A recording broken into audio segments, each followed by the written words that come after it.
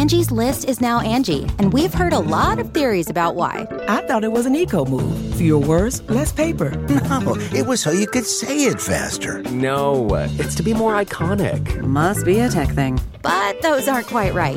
It's because now you can compare upfront prices, book a service instantly, and even get your project handled from start to finish. Sounds easy.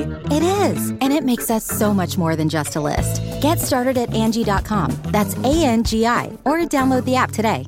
Super delicious chickpea soup. From at home in the kitchen, here's Rachel Ray with Rach on the Radio. We're gonna make a chickpea soup with 2 cans of chickpeas, a little canned tomato product of any sort, and the stuff we always have on hand, like carrots, celery, onion, dry or fresh herbs, up to you, crushed garlic and a bay leaf, and then a little rosemary. And I'm throwing it all in together, and you want about 6 cups of stock total, and you're kind of done.